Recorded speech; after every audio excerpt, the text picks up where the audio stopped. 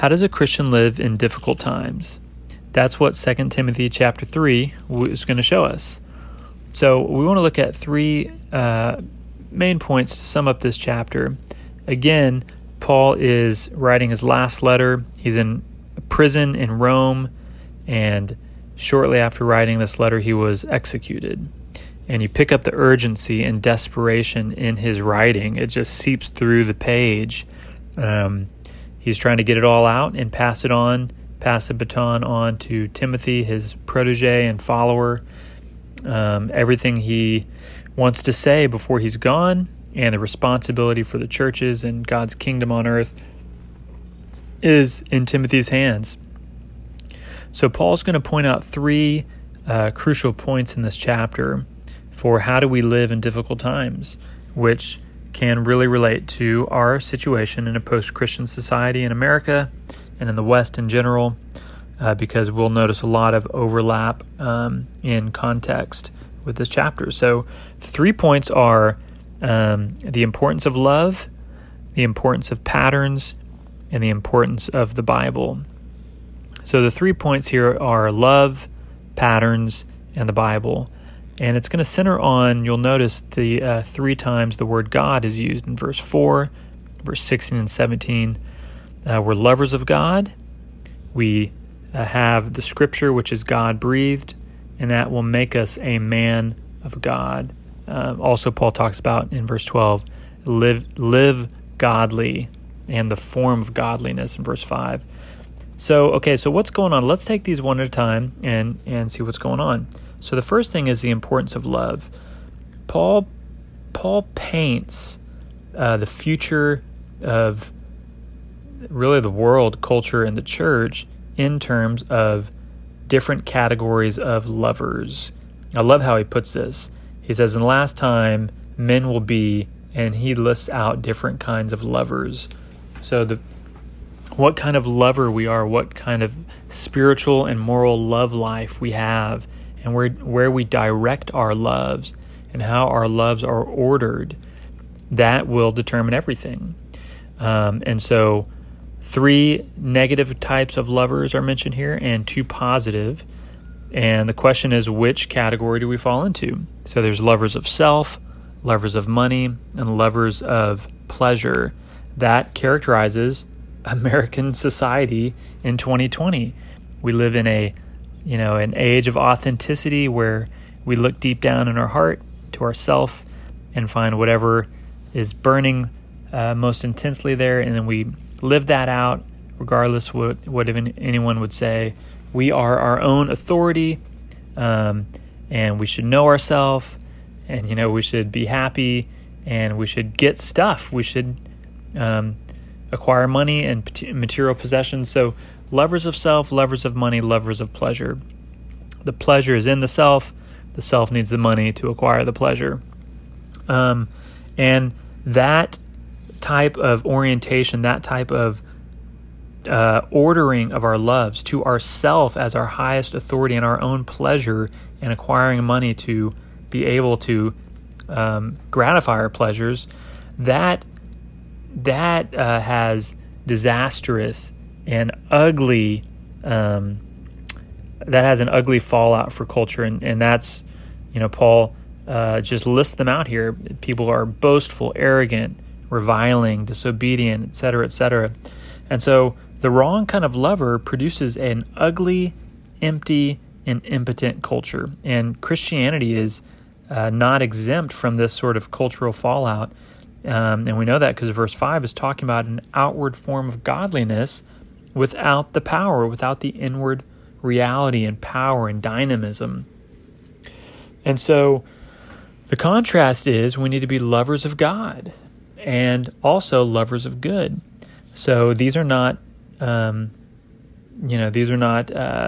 these are totally connected. If we love God, then that love of God overflows into our society and the people in our relationships, and loving good, wanting others good and wanting our societies good. So the first point is, how do we live in difficult times is we make sure we're the right kind of lovers. We love God and we love good. Okay, The second thing is we need to make sure we're following the right patterns. And in verse 10, Paul talks about, you have closely followed my teaching, conduct, purpose, faith, long-suffering, love, and endurance, and persecutions and sufferings. So how do we live the Christian life? Well, one of the most formative and shaping ways is we follow patterns. God puts people in our lives that we look to them, and they embody the teaching, the way of life, the faith, the love, and the endurance that we need, and we model our life after them. It seems it's simple, but it's a powerful thing when God puts patterns in our life. And patterns can shape us in ways that reading a book or hearing a sermon or a message can never do. So we need to make sure we are connected to patterns in the body of Christ. And I love how verse 10 says that we have to closely follow them. So we just look what they do, we look how they live, we look how they endure, we look how they love, and we look what they teach, and we just attach ourselves to that. We join ourselves to them in the body of Christ, and we find ourselves, I love this, verse 12, we live godly.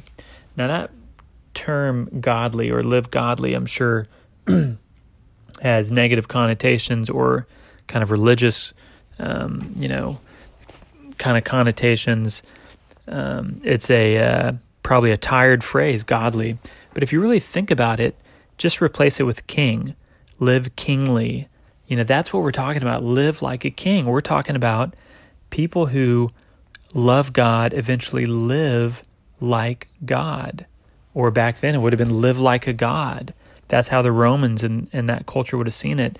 They would have seen this person as living on another plane, living as another category of being that somehow is, there's a lot of obviously similarity and continuity, but then on the other hand, there's a discontinuity with how can you love like that? How can you suffer like that? How can you endure like that? How can you live like that? It's living godly. Okay, so that's awesome. And that kind of pattern is, in a sense, self-replicating and culture revolutionizing. And it draws people into the faith, and it makes them the same as the pattern. So patterns replicate. The third point is the Word of God, and that's in verse 16. So we've got the love of God, the man of God.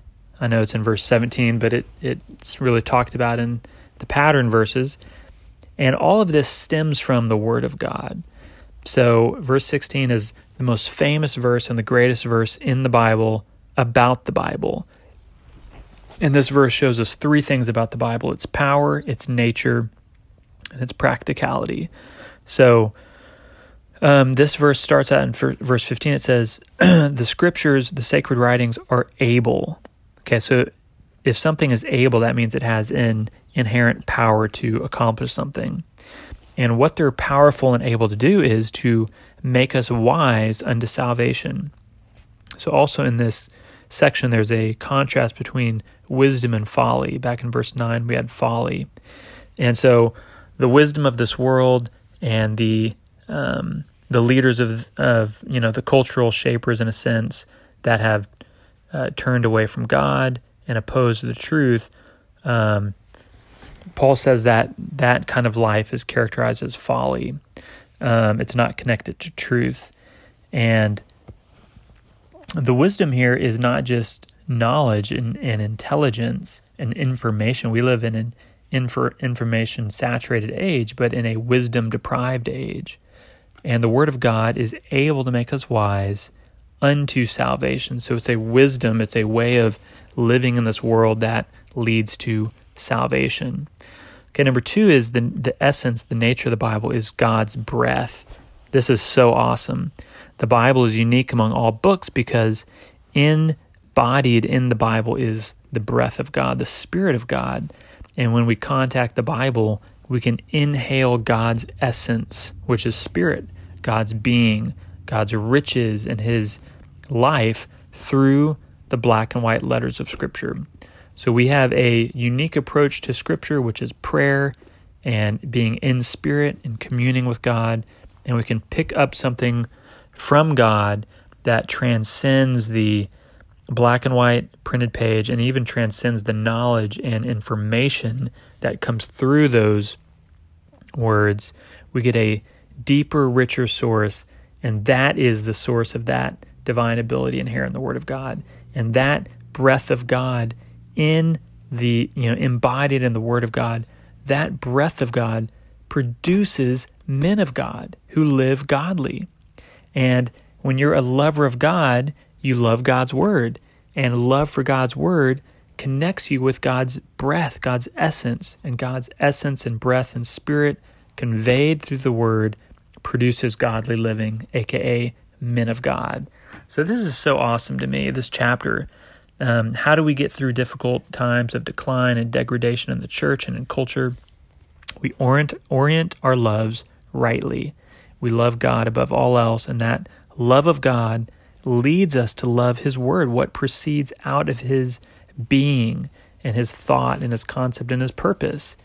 And we inhale the God-breathed Scriptures, and in that Word there is a power and essence and spirit that maps practically onto all the domains of life and existence, every good work. We're fully equipped and we're complete to live as men of God, expressing God, living godly, and being an extension of the patterns that we ourselves had in our lives, and we become those patterns to others. So this is how we get through difficult times, with the love of God, the Word of God, and becoming men of God.